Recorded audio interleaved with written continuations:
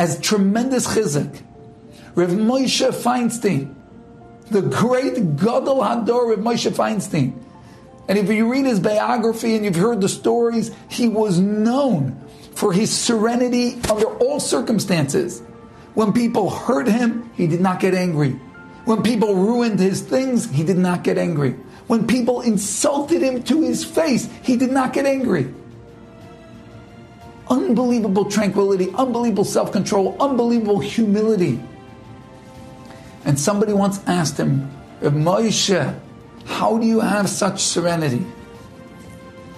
And he answered this fellow. You say, oh, that's the way I was born. No. He said, to not get angry is not natural to me. It's years of work that I put into myself to be able to not get angry. It's years of work perfecting this trait in myself.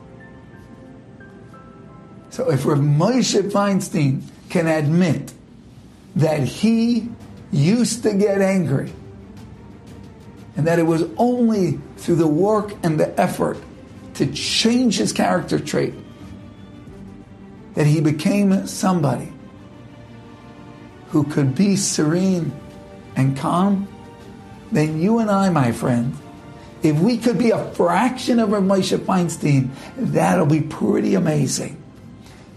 So no shame. We get angry, and that's going to be the first step, to admit, to look at your day and look at your life and say, yeah, I'm losing control in different situations. I'm getting frustrated. Not always, anger doesn't always mean blowing your top and going absolutely nuts. No, it's that heated feeling in your heart, frustration, you get very intense,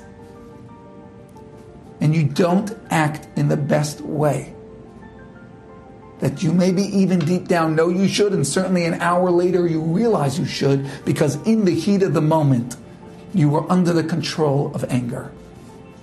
Rav Moshe said he had to work on it. You and I can work on it.